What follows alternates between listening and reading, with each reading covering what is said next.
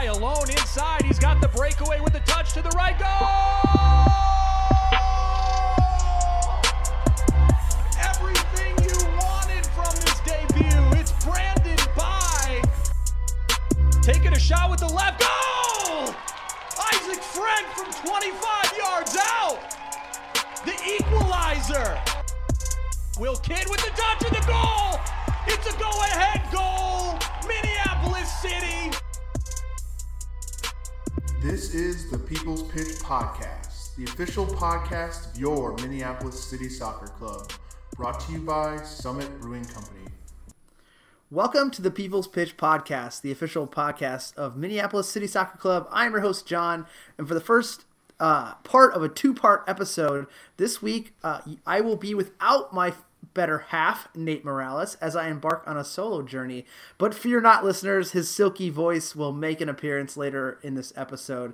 This week, we will start off by diving into the game of soccer, but as always, we have some city news for you. Player signings roll in, and we have some more birds that are going to be flying with us this summer, so we'll dive into the recent signing that happened, I believe, today or yesterday, depending on when you listen to this. It was announced also this week that we are a go for one preseason friendly, a high-profile friendly with a fairly famous club. We'll give you some details around that. And I have a special guest in-house with me, literally in my house, to dive into his thoughts on soccer and perhaps give you a deeper look into what shaped me when it comes to the game of soccer. So let's dive in. Everyone has that person that introduces them to something, and it triggers their somewhat maybe insane obsession. And for this show, my host that I'm going to have with me is the person who introduced the game to me. And I like to equate this person to what I've done for my actual host, Nate. Is, he was introduced to the game by his stepson, but I think me bringing him into this ecosystem, or my soccer ecosystem, kind of got him further bitten by that soccer bug. But like I mentioned, for me, it's no doubt that soccer is my obsession. I literally think about it, talk about it, watch it, instruct it, or play it every day of my life. And that is not a joke. Every day of my life. But there was a beginning for me, and it all started when I was 3 feet high, a little sponge that latched onto a sport that when I fast forward to today, I could really never have imagined where it took me. And I'm pleased to welcome the person who started it all for me to our show this week, my father, Soccer Hall of Famer, Coach of the Year, and the person we all have to thank for introducing me to the game, and that is Andy Bizz. So, Dad, thank you so much for joining us and agreeing to be on the show. I'm really excited to talk to you today. Well, thanks, Jonathan. I appreciate it. And this is actually the first time I've ever talked on a podcast. And so Jonathan asked me to kind of start out with my history. And what I suggested was, well, I was born on a stormy night. And he said, no, Dad, let's not go back that far. Let's kind of concentrate on soccer. I said, oh, okay, we'll forget that portion. But yes, I mean, my soccer career started back in Germany, where I was born, and I was there for 10 years of my life, and in a small village in Baden-Württemberg, for those of you that are familiar with Germany. But my time there was basically, I kind of grew up in this small village, and soccer was my only sport. I enjoyed it from the very beginning, but it was not organized soccer like you see today. It was basically getting together with other classmates or friends. We had basically one soccer ball for the entire, group that we had there, and my God, if we ever lost it, we were just about done with. It was time for a new sport? That's correct. New sport at that point. And only one boy had the soccer ball. The rich kid in the village had the soccer ball. So he didn't play very well, but we dragged him along anyway because he had the ball. But we grew up, again, not like you see today where children, from 3 years on up are already in somewhat organized soccer presentations. And paying for it. And paying for it also, yes. Believe me, we didn't pay for it whatsoever. But what we learned was, and we didn't have other coaches or other senior players that were around us. It was just learning, kicking the ball around. Sometimes we weren't on the field. We just ended up, in kind of the front street where we bounced the ball up against a building. And, sometimes when I see these kids in Brazil or Argentina in their small villages, I said, my God, that's kind of how that's how we did it also. So it was basically the free play model, no structure, just getting out there, trying things, just kicking a ball and kind of latching onto it. Correct. Yes, and that's kind of how we did it. We had no formal games against other teams, and but I grew up with it. My brother was the next. He was the higher boy in the family, and he grew up with soccer as well. My senior brother up ahead of him didn't play much soccer whatsoever, so it was just the two of us in our family. And beyond that, my father was not the one that got us into the sport and drove us heavily into that. It was on our own that we got to love the sport. So if Opa wasn't the person who introduced Uncle Hans to it, did he just fell in love with it himself, or was there anyone that maybe like a friend of his that pushed him into it? What kind of helped me is that some of our neighbors who actually played on the senior team in our town, which is called Oberdorf, and I followed their games religiously. I was there at all games, and I was the ball boy, sometimes the only ball boy running around the entire field, but I just got so so incensed with the sport and loved it so much in my heart that the older players liked it also, and the fact that sometimes they even snuck me onto the bus, which had to be paid for by the players to go in another town, and they dragged me along and hid me in the back of the bus, and that ball way, bag right? Yeah. I had the 2 or 3 balls that they had for a team, and I had to hide in the back so I could go along, and my parents knew it, but they kind of understood that I really loved the sport. So, quick question. So, like, to kind of keep going on this, and maybe to try to narrow it down a little bit, I can't really explain or identify why soccer became my obsession. Like, I literally can't think of one thing that, like, clicked in my brain that says, like, this is what you're going to be obsessed with. Is there anything, like, within that following the senior team, or any trigger point that you can remember? You might not have it, like I can't figure it out, that was like, this is why it brings me so much joy, and this is why it's my obsession. Well, for that point, let me put it this way. When Jonathan grew up, or when he was born, my entire focus point in life was, this boy is going to be playing soccer. He is going to enjoy it whether he likes it or not. Yeah, this is the point in the show where I tell you guys I actually hate soccer. Thanks a lot, Dad. No, we had him in the crib. We hung soccer balls above his crib and dragged his foot alongside of it, did everything we could. But then again, and he loved it even as a boy. We destroyed so many things in our living room and had our... I definitely want to get to that at some point. Yes, but we got him involved in soccer from the very beginning. So what was your trigger point? As far as like what when you were a kid, when you were trying to get these guys to sneak you onto that bus, and you were hanging around the field and being part of it, was there something that bit you to make that such a passionate part of your life? I'll tell you, there was one incident that made me absolutely, and I realized how much passion I had for the sport, and it was actually a game in my town in Oberdorf, and some other village came in and they were playing, and I was standing next to the goal, and it was one instance where the opposing forward beat the last defender, and he was storming towards the goal. The goalie came out, and that forward just lifted that ball over him, and it was literally just going and bouncing into the goal. And I'm standing beside the goal. I rushed onto the field, and I kicked the living hell out of that ball to go off to the side. Everybody was stunned. Like mid-game. Yes, it was a regular game, and the people on the sideline, the few that we had there, were laughing, living daylights, and the opposing players were just screaming at the referee, and the goalie came and hugged me and everything else. And I thought, boy, this is the game. I want to be part of it. So cheating was your passion. Yes, cheating was my first element.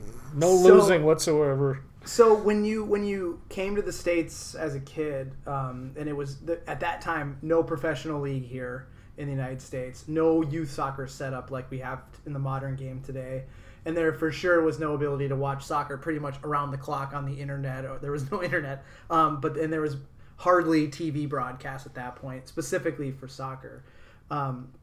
What was it like when you got here? When we first came to Milwaukee, which was our hometown at that point, there were no small youth leagues that we see today.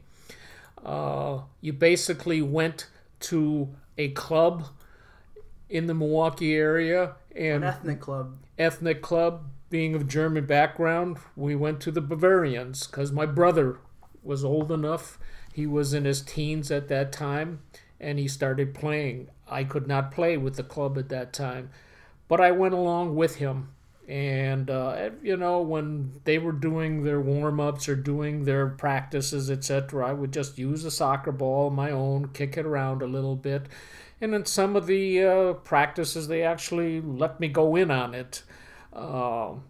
But again, I had no formal training coming in my youth, and I'm talking about my grade school time period. So like 12, 13-ish? Right. Okay. And at that point, once I got into the high school level, freshman high school, 8th grade freshman level, then they had intermediate, they call them intermediate soccer teams at the club, and then juniors.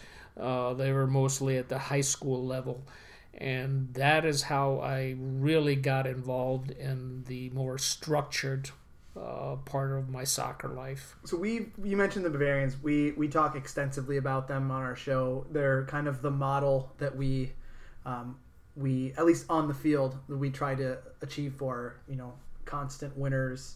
What was the club itself like? I mean, you dove into a little bit, but there was a senior team, and when did they incorporate actual juniors? I believe it was called, right? Or youth soccer. Like, what age groups did they have back then that laddered into the majors of the first team? Again, at the time, let's say with your 8th grade time period and your freshman high school, that's when we started out. Okay. And the people that coached it were players that played on the major team. Okay. The Bavarians, and they were Germans, also living here in the United States. There was just about 100% of that team, back in the late 50s, early 60s, were straight German players. Mm-hmm. And sometimes listening to them on the field, I heard them even yelling to each other in German. And but they're the ones who started us in soccer. And believe me, their practices were geared to how do you trap a ball? How do you hit a ball? How do you shoot a ball? Passing, looking around, talking to each other.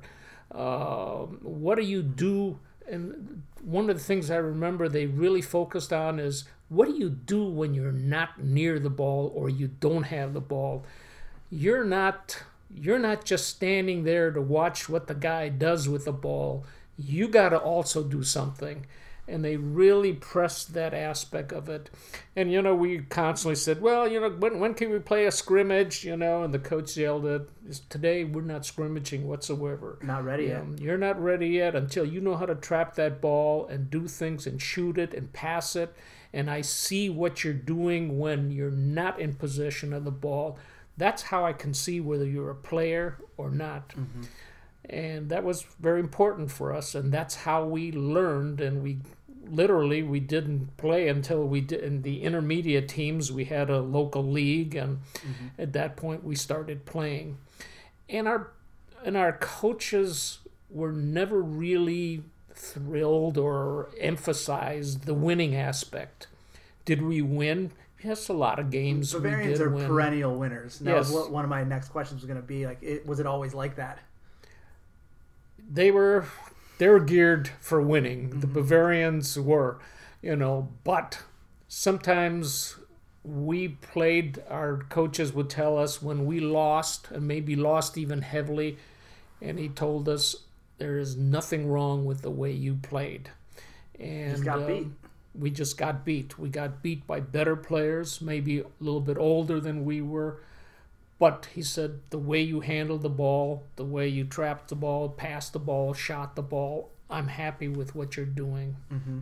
So, kind of hitting the forward button a little bit on the Bavarians. And I want to get your take on a little bit of this. So, it's well known they've played professional teams, they've played national teams.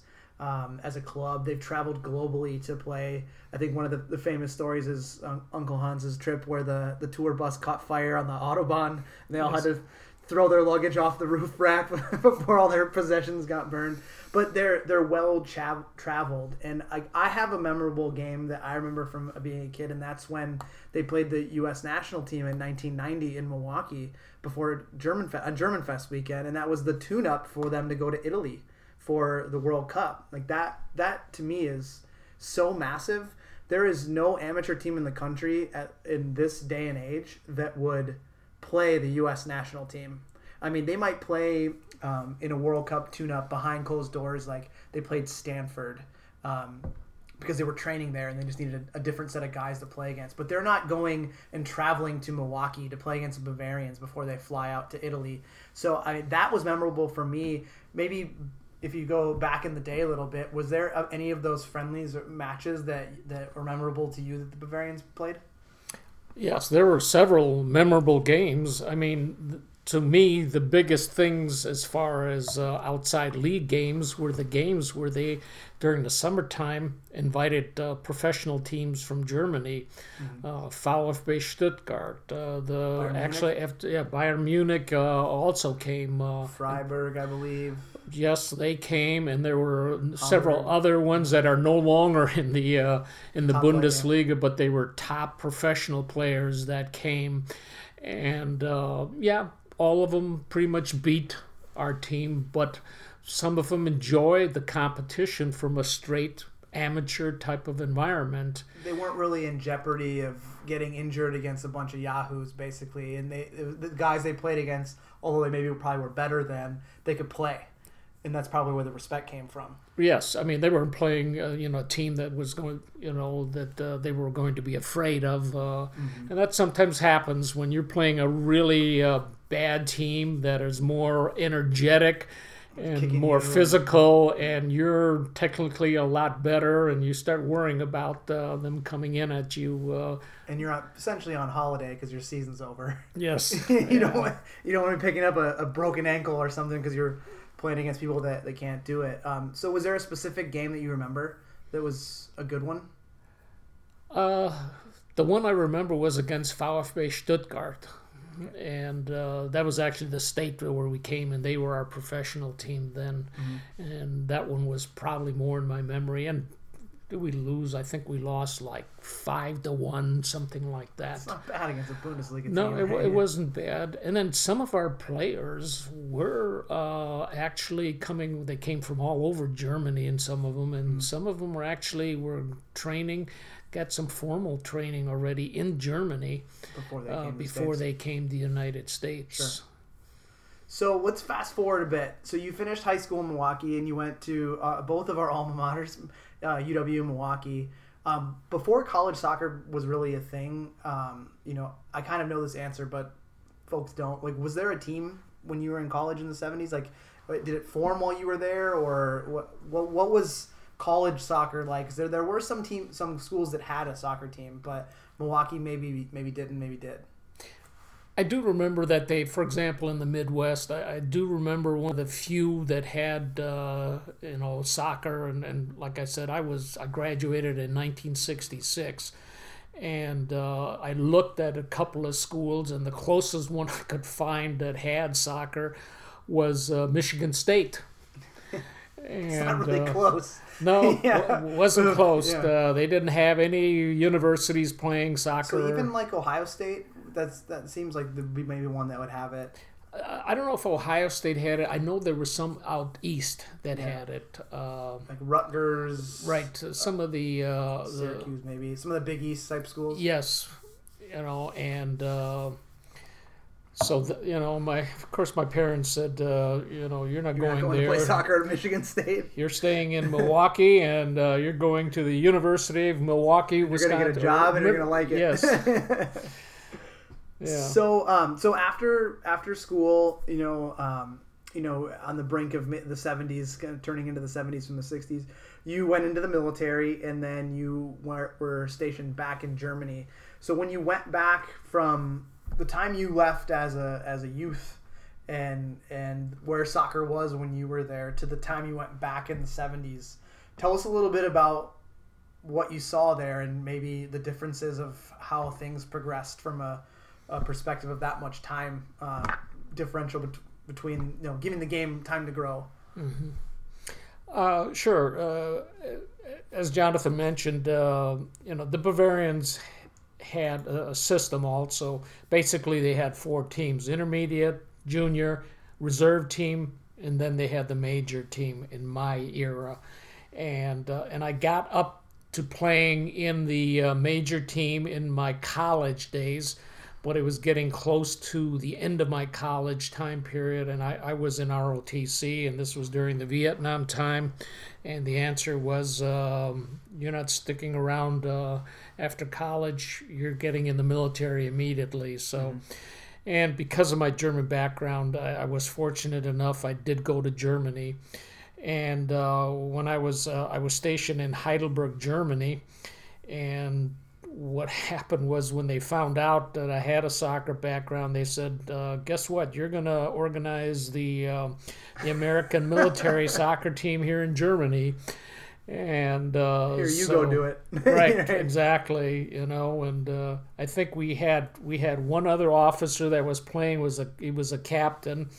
And he left, and they said, okay, Bizz, now you're the second lieutenant. Guess what? You're in charge of the team now. And that's very military sounding. Yes. Yeah. You're next man up. And so we basically looked for players around Germany that played soccer, and it was a hunt. And believe me, we had some guys that, hadn't been brought up at all with soccer. So it was tough getting players organized. We did get to play the German army. We played against the British. We played against the Dutch, their military teams, and I still remember playing against the British military team, and they had several players that had come out of the professional level. And doing their civil service. Were doing their service requirements. And before the game, all they talked about was the one time that the Americans beat them in the Olympics, and they could never forget that. And it was the first time they ever lost to the Americans in the Olympics. Offhand, I can't remember the exact date of that. But they were very nice to us. And the whistle blew, and they smacked you with the Union Jack. And they beat, can I say it? But they beat the living shit out of us. We didn't have it. We didn't have the capabilities at that time. But again, it was hard work. Not only did I coach, but I played on the team, etc. And then once I was finished with my military time in Germany, I ended back in Ohio and at Wright-Patterson Air Force Base. So as far as soccer in general, when you went back to Germany, that in the 70s is kind of where the framework of like the bigger clubs in Europe having their academies, building their systems, going away from just being one team to having this soccer ecosystem, and that advanced to what we have now. When you look at the professional game when you went back, was it still the same? As when you left. I remember you mentioning that. You watched the 1954 World Cup, like that was high level soccer. But from a club perspective in Germany, they're very successful. The Spanish, Real Madrid won a lot of Champions League or European Cups back then. But did you see a shift in the game at all, like from the early days in Europe to where it was when you got back? Yes, there was a shift. There was a lot more formal training where basically players that were thinking eventually going into the professional level went to professional schools and training schools that they had there. And, this was at the high school level, but their focus was on soccer, technical soccer. And believe me, the technical aspect was so important. And I know we'll talk about that later on, but I remember talking to a couple of players, and they said, this is what they're teaching us, this is what we go through. And again, even like when I saw in my earlier times, it was not so important of whether you won the next game at this level. It's what you learned and your technical capability. Obviously, it had to grow to what they thought was the level that you needed to get into the professionals. There's probably a grading system at that point, like in school. You're A+ in this facet of the game. You're ahead of that guy in front of you who got less on the test score, right? It's really interesting that you mentioned the not necessarily focused on winning aspect, because you look at American soccer at our level with Minneapolis City, or at the USL level, all the leagues that feed up into MLS, and then you look at the youth ranks, it's so focused on winning that everyone loses sight of the fact that you're really preparing players for that next level. And the youth ranks, you have outlets for kids and players, both boys and girls, to just play if they want to play, but the serious outlets are the ones that are driving you up the track, and it's still focused on winning. You could produce, out of 18 players on a team, 5 professionals, but if you didn't win the state cup, or you didn't win, whatever, you didn't travel and win this showcase, your club is looked at as not a good club. So it's really interesting to hear that, like, back in the 70s, it was the reason why the Germans were building good players, and probably the Dutch as well, and the British and most Europeans, was because they were really focusing on development and sharpening skills, because they knew winning comes with prepared players. And at our level, we talk a lot about we're preparing players who this may be their springboard to the next step, or this is the end destination for guys. But we're still going to be sharpening them in the event that maybe soccer does move into a category where they can become something. So it's really interesting that you mentioned that. So you ended back up in the United States in the end of the 70s, into the early 80s with Mom, and then my older sister Diana. We'll talk about coaching, but when you got back here, so you basically did a soccer shift. You grew up in Germany, you shifted and went and grew up, in your teen years to Milwaukee, and that was that soccer. Then you played that until you went back to Germany, and then you had your military soccer, and but now you're back in the States. You're in Ohio, where I was born, and you're back, and you have your day job in the military. How did you get back into soccer? Not the coaching side, because we'll get into that in a second, but how did you insert yourself into soccer when you got back again into another another situation? Well, when I got back, I was stationed again at Wright-Patterson Air Force Base, which is in the Dayton, Ohio area. And what I saw when I first got there was the open area. They have a huge museum there. They have plenty of fields there. And then all of a sudden I saw some soccer fields, and I informed myself what's going on over there. And they had recreational teams primarily. And Was it like adult recreation? Or adult recreation, yeah, okay. right?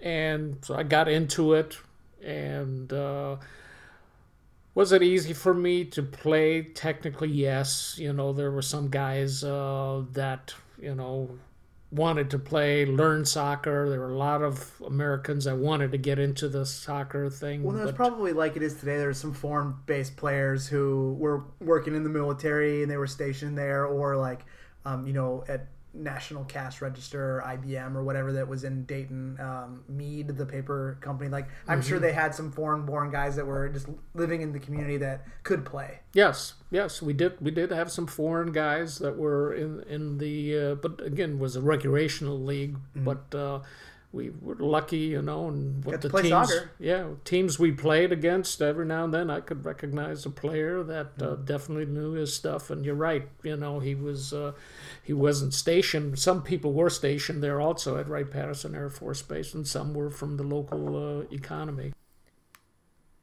Well, first of all, John, I'm loving this interview that you did with your dad. I really do envy the ability that you have to be able to sit down and talk at length with your dad, record it around something that you guys that you've come to love together, and that you both share, like a passion you both share. I think that's really cool. It's a lot of things. It's something that a lot of people might not have, including me. Well, I was a little worried that it wasn't going to go as well as it did. I thought it turned out fantastic. Yeah. But my dad had brain surgery like a year ago, and sometimes his memory is a little less than to be desired. And but it was cool that not only was he able to draw back to some earlier things that we'll go over here, but to be able to draw a good understanding of where he thinks old school ways of thinking are still applicable, and how fundamentals still have not changed in soccer. Yeah, fundamentals matter, man. There are a couple things that I picked up on that I do want to bring back and talk about with you.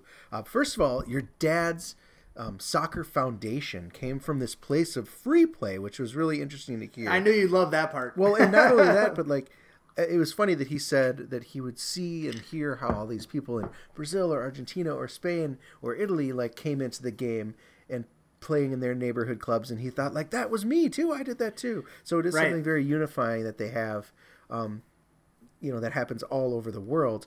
It was funny that he was just like 10, right? And he was just fucking around, or at least he was younger than 10. And what I love that he said is it was on our own that we got to love the sport. I mean, how different is that from today's environment in the States, right? Right. You rarely ever see that, right? And even it's like the 1% of kids that kick a ball around and just try to get familiar with it, and Dan on our 100th episode joked about how he'd come over to my house, and I was like, all right, today we're gonna kick soccer balls into that trash can from this this distance with our left foot and then our right foot, and that that was how I learned the game. And you just get comfortable with a soccer ball, and then when you're put into a pressured, more structured environment, you excel. Yeah. I think, it's similar to me growing up playing baseball, right? And it was really, there were so few kids in the block that you couldn't feel the full team of 9 ever. Right. And you're of course not feeling a team of 18. So really it's just like pickle in the middle. It's hitting games, it's running games, it's dumb stuff like that are really Throwing, like catching, whatever. Yeah, that really build on the fundamentals of the game, or create a basis for those fundamentals as a little kid that then you bring to life when you play more organized. And I think that's really cool that your dad experienced the same thing. Yeah, I think so too. And you can tell when you go and you watch soccer players, even at like our level, you look at like Martin and Whitney, and not to say that other guys on our team didn't grow up playing maybe less structured soccer, but you can tell with like those guys, they're so comfortable with the ball at their foot that they don't even think about that there's a ball down there. They just go through the motions so effortlessly. Yeah. I also thought that it was really interesting to hear about at what age he was allowed to start playing when he joined the Bavarians, right? Or allowed to start even like practicing with the Bavarians, because there really was no youth soccer in the in the late 50s, early 60s per se, right? Because there was really no soccer organizations outside of what he called the ethnic clubs in Milwaukee. I think if we told American parents that their kids cannot play and won't be playing competitively until they're about 13 years old, 14 years old, and that after that they'd still be positioned to develop into good players, I think they would laugh in your face. Right. Like, yeah. But what we miss out when we start drilling kids at a young age is creating this certain soccer IQ, right? Right. And he talked a lot about how his coach would say, like, today you're not ready to play in a scrimmage today. Like, you have to nail down these other things first. Yeah. And think, you talked about how parents might laugh in my face, but can you imagine telling a parent who comes to maybe watch a practice you're coaching and they're like, well, when are you going to actually play soccer? Do we have a game scheduled? No. You're like, no, we don't. They're literally not ready to play the game yet, and it goes beyond, scoring goals, and you have to learn these other pieces first. Yeah, it was definitely interesting. And I mean, it could have been a little bit of sign of the times where, those organizations were focused around, a men's club versus trying to bring kids into it. Yeah. But eventually it clicked that you can start, teaching kids the game at a younger age, and then, that's where we are today. That scrimmage thing is an interesting contrast, though, between his earlier development in Germany, just, this free play model, just kicking around, playing with your friends, kicking it off the buildings, things like that. And then, once he joined the Bavarians, this idea that you're actually not going to play, you're going to learn how to trap the ball. You're going to learn how to better dribble, how to put touches on your passes, things like that. How to move without the ball. Yeah. And I think as long as that's at like a certain age, it feels like, maybe their age was arbitrarily 8th grade, 9th grade, whatever. But like, that's kind of what we talked about a couple weeks ago, that only at a certain point should you start to really work with kids on the skills and their development once they're almost grown up. Right. That's funny. If you actually you play back what he said before that was like, there was only one kid who had a soccer ball in his town. Yeah. It was the rich kid, and he wasn't even that good. Right. And they had to play with him, and they're like, they had to beat him up if he wouldn't leave the ball.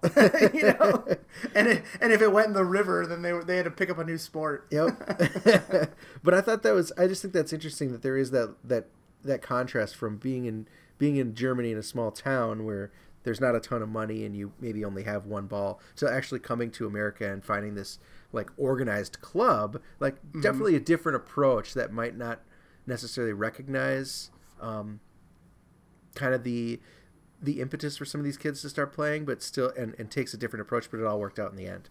Well, I liked too how he talked about, like, I was trying to dig a little bit deeper into, like, the thing that made it click in his head. Yeah. When, like, soccer was his passion. Because, like, I even said in the interview, like, if you ask me what that thing is, I don't think I can tell you. It just happened. And with him, it was like my grandfather didn't, like, teach him the game or, like, introduce him to it. It was his friends. Yeah. It was, like, a common collective of kids that got into soccer. And the same was with my Uncle Hans, his older brother, who was like the person who like introduced him to it at a deeper level just by organically being around him playing at an organized level. So it was real interesting how that kind of took shape for him, that he didn't have a thing that made it click either. It was just getting together and playing a sport. It could have been, baseball or football or whatever, or basketball. Yeah. It could have been whatever. But it was more of a community collective of people who just wanted to like be active. Yeah, even when you pressed him on it, he couldn't tell you that there was one moment. He could only express to you like this time that it came to life. You know, Right. you know what I mean? It was like almost like I didn't even know I was so passionate for the game until as an 8-year-old boy, I ran onto the field and kicked a live ball away from so the goal wouldn't go in. So like, so part of what was like special for me during this whole thing was that like, I never really like dove deep into that stuff when I was younger with my dad. You know, like and like hearing some of those stories about the old country. But I do remember him telling me that story at one point, and that he goes into it a little bit deeper off air with me, and he said that the opposing team started to chase him around the field. Just this little kid, that little kid. Yeah, and then like his older brother and the guys on the team had to like restrain them to like he's just a kid, like just relax. But you know, like he had so much passion for his hometown team that he was running on the field and stopping a ball from the end line. I mean, it's seriously some like Bad News Bears or some Sandlot shit, right? It totally like, is. Like precocious kids that just make the game their own. I loved it. Yeah. In the end, it kind of when he's talking about the end of his developmental cycle with the Bavarians in Milwaukee, I do love that he talks about his early Bavarians coaches putting little to no emphasis on winning. Like, I want to get your take on how you feel like that builds successful players in the end, because it must have. The Bavarians are a storied team, right? Mm-hmm. Like, to take that approach from the 8th, 9th grade at the 8th, 9th grade level where winning doesn't really matter. What does that do for a player at by the time they reach 12th grade and move on to like men's league kind of stuff? Well, I'm actually like somewhat a product of that, being that I played with the Bavarians as a youth, and like I'm just used to that, where like we get higher up the ladder from a soccer perspective, and your soccer journey continues on to where winning does matter, and it's results driven. But like for me, like if you look at like the modern day player, when you lose a game, it's like it literally is the end of the world for people, and they just can't get past it, and you can get into a funk. Yeah. And then one loss turns into 3, and then 3 turns into 5, and then all of a sudden the coaches get fired, and there it's just all about the result. And like with me now, like I'm the type of player, like even in my men's league games, I lose the game and I'm super pissed for like 40 minutes, and then I'm like, whatever, I get to play soccer again another day. And I think that how that builds a successful player is a good short-term memory. Yeah. And it doesn't just go from a results perspective. It goes down to like when they're trying something on the field. Like if you have someone who's so emphasized on executing and winning, when we try to play that 30-yard ball that doesn't quite get there because you don't hit it hard enough, or the wind blows, or whatever it may be, that may ruin their entire game. Yeah, it didn't work, so I'm not going to do that again. Right, but the thing that should be taught is do that again, because it's the right thing to do, even though you didn't execute it. Yep. And there's like a mental resiliency that needs to that's learned by not always being the best, not always winning, and being able to bounce back from stuff. Because it's okay to be mad when you lose for half hour, 40 minutes, but like at the end of the day, like you said, every decision you make, every mistake you make, every loss you take, I'll be watching you. No, but you have to you have to be able to bounce back and accept that that's just part of it and try again. Because the thing is that the willingness to try something again that failed is the difference between winning and losing sometimes. Yeah, and to be honest, isn't that what practice is? Right. Like, isn't that like, well, shit, I couldn't pass it correctly the first time. I guess soccer's not for me. Yeah, right. Yeah, I'm gonna go play squash. Yep. But like I could. I have one of those photographic soccer memories where I can like remember plays and things that happened years ago, or I know the score of a game or whatever. Yeah. And like I can remember vividly, like as I got more advanced in soccer, like trying something that just didn't work, and literally it being the difference maker of me succeeding on it the next time that led us to a victory. And I don't think you have that a lot in players. I mean, ironic thing was, before my dad and my mom ended up leaving for the weekend to go back home, we were watching it was whatever the Monday Bundesliga game was, and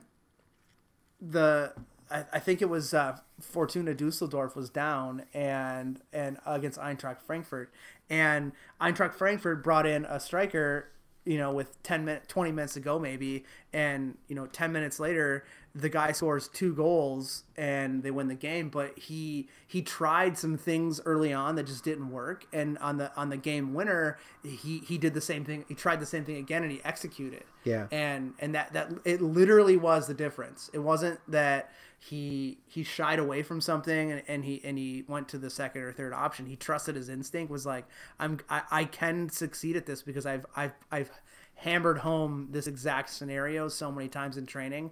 I'm just going to try it. And he did. So I think that like eventually it will click in players, but the ones that don't succeed are the ones that aren't okay with failure. Mm-hmm. Yeah. And I think there's something to be said about, it's okay to be in these situations where the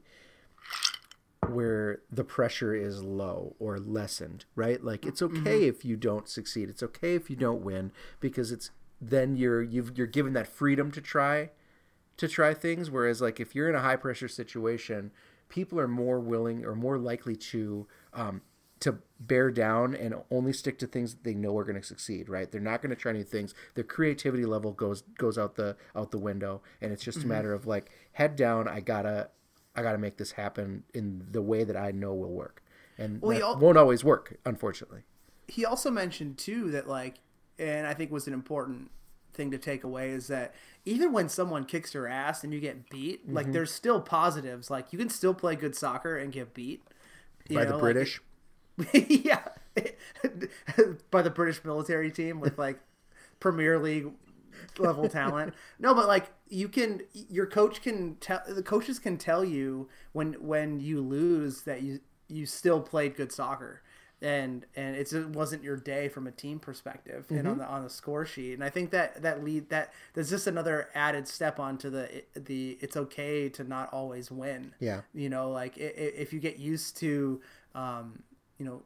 being okay with failure, that you can draw something from it. I think there's why I love your talk with your dad, and we'll get more into this next week's show when we get to the second half. But there's a lot of lessons to be taken away as a parent, as a coach, as a player, just about how to approach the game. And I think there is sort of like he said, like it's okay when your coach, first of all, at half, don't say anything to your players is one thing that he said. Just let them relax and decompress before you start railing into them or grilling them about what they need to do. Because they may listen to you then. Yep. But also just like this idea that, everyone played really well. We did what we needed to do, and we just got beat by a better team. Shit happens is kind of a cool way. It's a refreshing approach to hear how to coach, or kind of how to approach that versus like, screaming and ranting and stomping and throwing a tantrum, which you see more often than not, especially in the Premier League.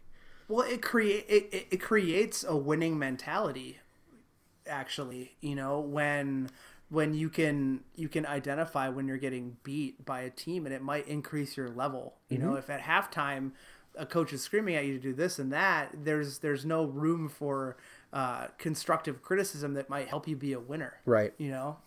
One thing I do want to bring up that I thought was funny was that story about when he joined the military, and he ends up in Germany organizing the team and playing against other army teams, and he downplayed it.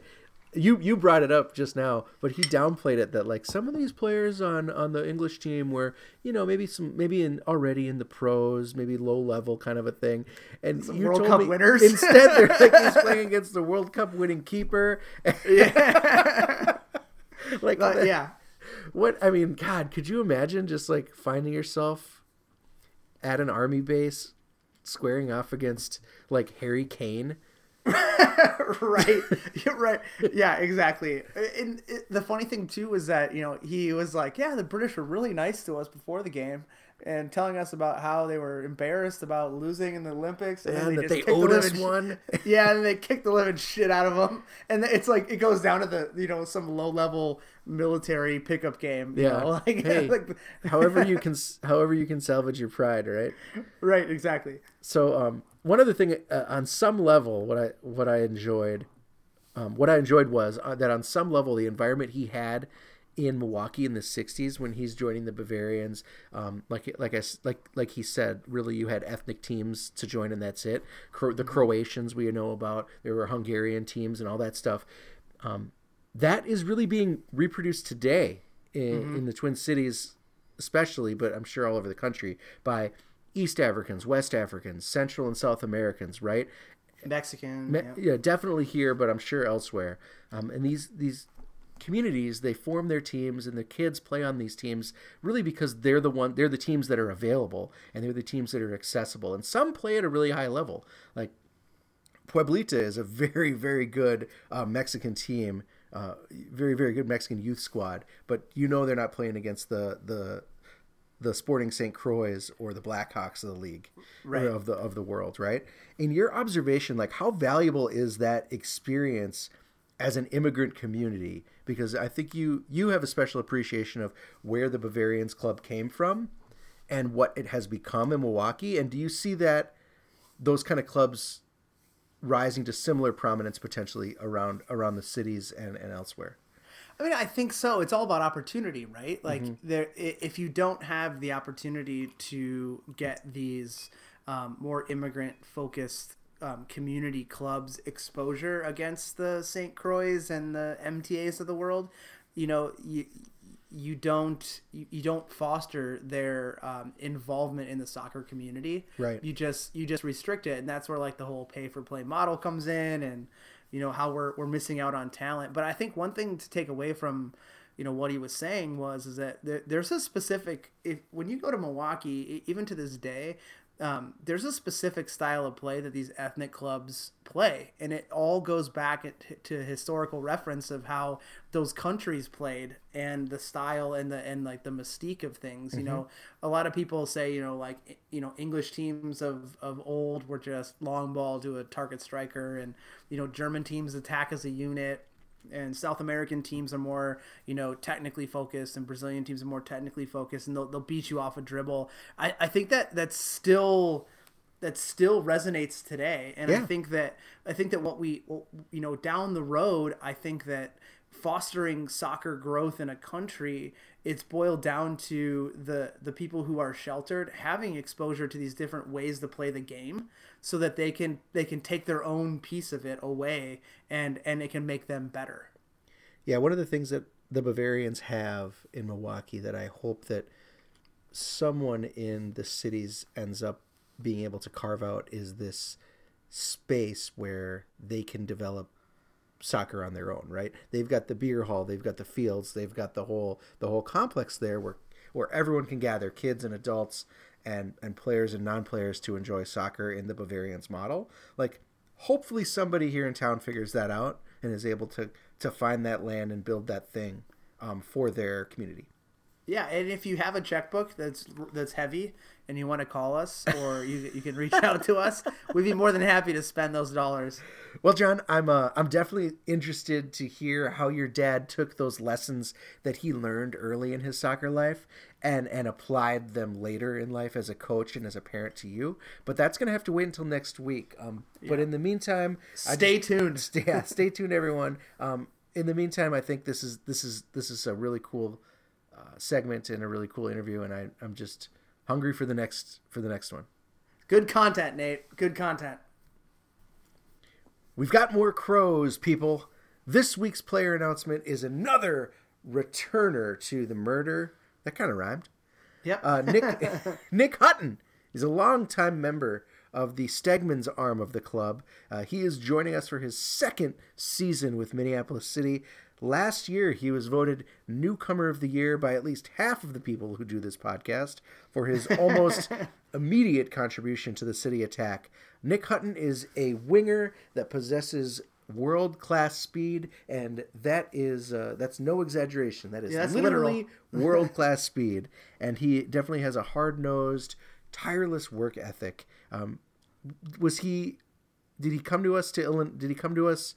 us to Illinois after his baby was born? Like within a week or two after his baby was born, he was in Aurora? No, he found out that his wife was pregnant before the game. That's what it was. That's not as hard nosed or tireless as I. And then he scored the game winner. Then he scores the game winner, which I predicted, but he's not. That's not the that's not the example I was looking for. But still, yeah, right. It's a good storyline. Yep. Please do not let Nick Hutton fool you, folks. He can also pull a trick or two out of his socks to set up a shot with either foot. It's not all speed with this guy. He has played 12 games with Minneapolis City in the last year and a half, I guess. 914 minutes logged with 6 goals and 5 assists, only 1 yellow card. I think just like I just said, his impact was immediate. Like, that's a lot of goals. That's a lot of assists for someone who's really only played 1 season. Well, you look at the numbers, it's a goal every other game. Yeah, that's nuts. And he's not just scoring, he's also setting people up. Mm-hmm. So Hut is a coach's dream, and I don't say that lightly. Like, he really is. He's one of those guys who's nicer than hell off the field. Like, he'll talk to the fans, he'll come to everything, but he is your worst nightmare on it when you are the opposition. I've seen him play for almost 5 years now, and even shared the pitch with him a few times with Stegmans, and it was only a matter of time until he cracked the first team with our MPSL squad. He came to us as a trial player with City before the 2017 season, but there was a log jam at his position at that given time, and it did not allow him to crack through that year. But he did score a peach of a goal against the U of M club team in the preseason, which I thought maybe would have elevated him into the squad, but it just the stars weren't aligned. But he hit the MPSL North last year so hard, and they really didn't know what to do with him. And it's whether you paired him with Will Kidd or Whitney or Siku or Justin Oliver, really anyone you threw him across the field from. And I mentioned this earlier when we talked about things that my dad said. He makes dynamic runs and he's willing to switch positions like organically throughout the game, and that just creates havoc upon the opposing defense, especially when his counterparts or his friends on the team are picking up on that and filling the space that he's clearing out. And that if you look back into City folklore, the Abdallah Ba banger versus Duluth was actually part of Hutton's doing. He cleared out 3 defenders with a diagonal run that not only created the space in the window for Ba to fire that shot off, but also created some havoc for the goalie to not be able to pick it up because there was so much movement going on. Mm-hmm. So Hutton does a ton of things for you. We're super happy to have him back. And I also hate to tell the MPSL North teams this since we're in the preseason, but he looks bigger and just as fast as last year. So like he's 27 years old and still growing. Well, yeah, or however old he is. It's like what's the SNL character? Bill Brasky. Yeah. Like, he's 9 feet 10 inches, 400 pounds. No, he just looks like he's been working out. And like I said, he hasn't lost any of that speed or drive. So look out, folks. Well, Nate, players are not the only thing that we're announcing this week. We have, we have to tune the boys up against other competition before the season starts. Yeah. And we'll have a few of these. This is the first one, and I feel is the high right now on paper, the highest profile match that we just announced this week. We'll be hosting the storied Colorado-based super club Harpo's FC, and this is fantastic news because not only we really like these guys, but they're the type of club that we've talked about hosting for years now, that are awesome guys, good at soccer and fun off the field. But they walk the walk, much like our frenemies across the border, the Bavarians. They own multiple cups. They'll play anyone, including the Mexican national team, as we found out. Yes. We interviewed their heartbeat, Johnny Freeston, in a Gold Cup tune-up. They're also, currently okay with not being attached to lower division soccer like we are. You know, they didn't jump at the chance to get in bed with the MPSL or the UPSL or the USL or whatever SL there is in the United States. But it's just super awesome to have these gents come into town, and we're going to be hitting the field hard and the town hard after with them. Yeah, I'm really excited for Harpo's to come to town. I would say, like, very philosophically aligned with what we're trying to do. Johnny was such a great guest. I think if anyone is interested in learning more about what Harpo's is all about and where this weird name comes from and kind of what's going on out there in Colorado, you should definitely listen to our for sure. interview of him, which was back in episode 95.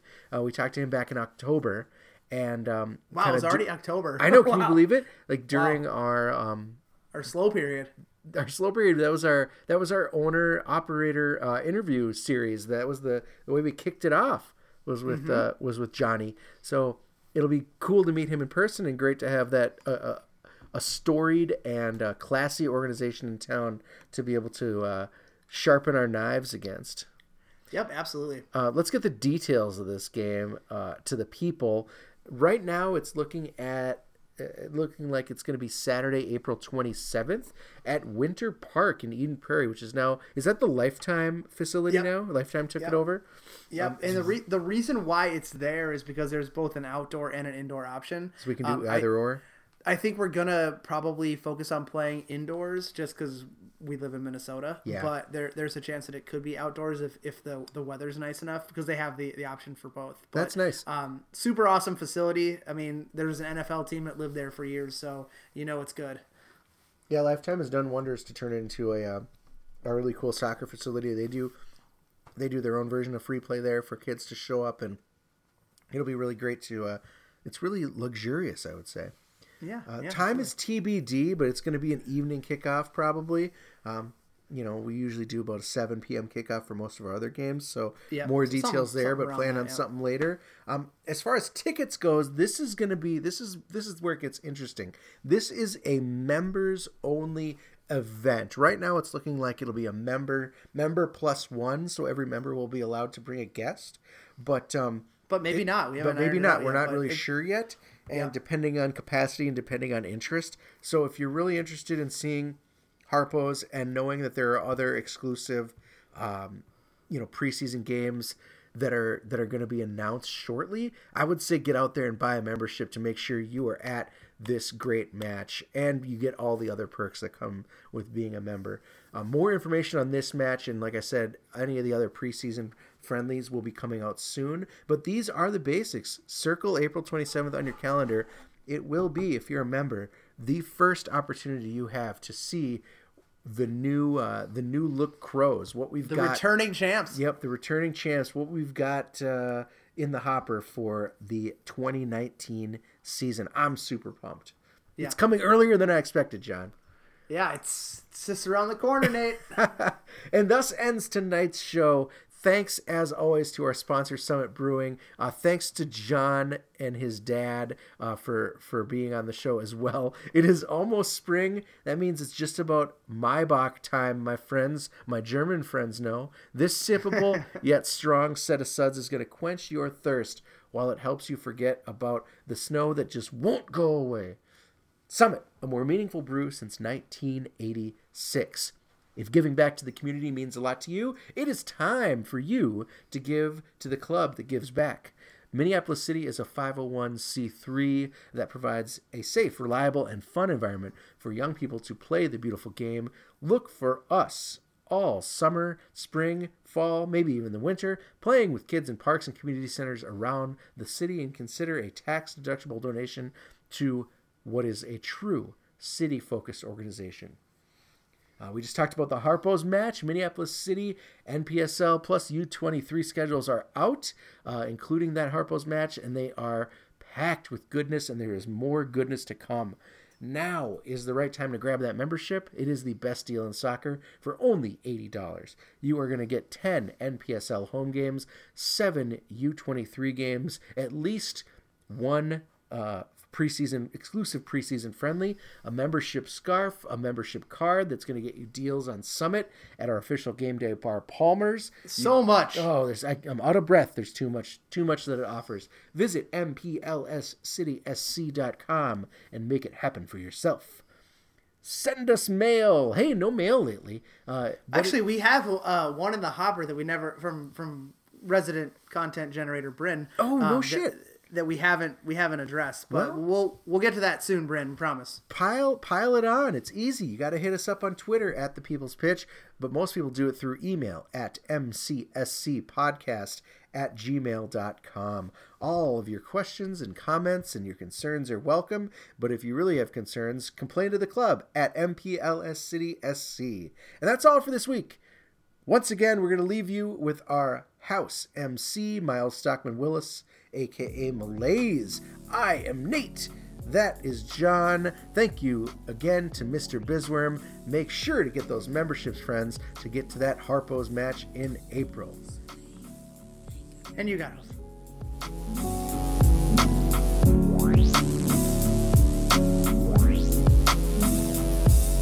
I see the real you, yeah, boo, I found you. So don't ever frown when loneliness is around you. I'ma show you that someone should crown you, not clown you, but pursue virtue would never hurt you. Critical in distance, touch is digital, biblical. Till death, love is unconditional. Telling us we're a team and not two individuals. For you, I give my spleen, the spiritual and the physical. Loving what is fragile isn't always fixable, but I see what's invisible. See it with facts, visuals. Grab my hand, hold it. We gon' think the unthinkable. I promise we will float, that our boat's unsinkable. I promise I'ma drown in you, let you drown in me. Reveal the recipe, you I love to overfeed. I love it. Let's proceed slowly, not go bad like moldy. Ravioli, rigatoni. Girl, I'm free falling for you. Still, temptation follows free. Just tell me when you fall for me, please. Just tell me when you fall free. Girl, I'm free falling for you. Still, temptation follows free. Just tell me when you fall for me, please. Just tell me when you fall. Temptation's about to give in, but I'm staying true. If I sin, may I be forgiven for a few. What we got to lose? Nothing. You just gotta listen. Such a good girl. Great. Just made a bad decision. One and done. She looking fine. Nothing missing. But got my hands tied like I'm the villain. Evil only swallows pride, but I'm sometimes kidding. Finger licker kitty after be the kittens. Cute shit. Kiss me softer than a baby's grip. New sense of high when she bites her lower lip. If she quit, make my heart skip, then snip. When we're together like ice cream mixed with some mint pepper. Shawty had to rescue my respiratory. Wants a man who's a man, that is mandatory. Only without her off the pad, like I never met with Dory. Help her write her story, take the qualms out her quarry. Girl, I'm free falling for you. Still, temptation follows free. Just tell me when you fall for me, please. Just tell me when you fall free. Girl, I'm free falling for you. Still, temptation follows free. Just tell me when you fall for me, please. Just tell me when you fall free. Selfie Thomas as the rollie. Always be my plus one. Shawty is my bogey. In it for the long haul, not for the trophy. Every day, feeling greater than Tony. Falling for her, and I think she falling for me too. I hope falling like two V's, make a W. Type of dude to build you up and make the rubble move. Type of dude to have my phone out all in front of you. Only cause you got my back. Presence always sets the mood. Never starts any trouble without any proof. No problems if there was, make the puzzle poof. Laugh it off. Goofballs, you should see the spoof. Girl, I'm free falling for you. Still, temptation follows free. Just tell me when you fall for me, please. Just tell me when you fall free. Girl, I'm free falling for you. Still, temptation follows free.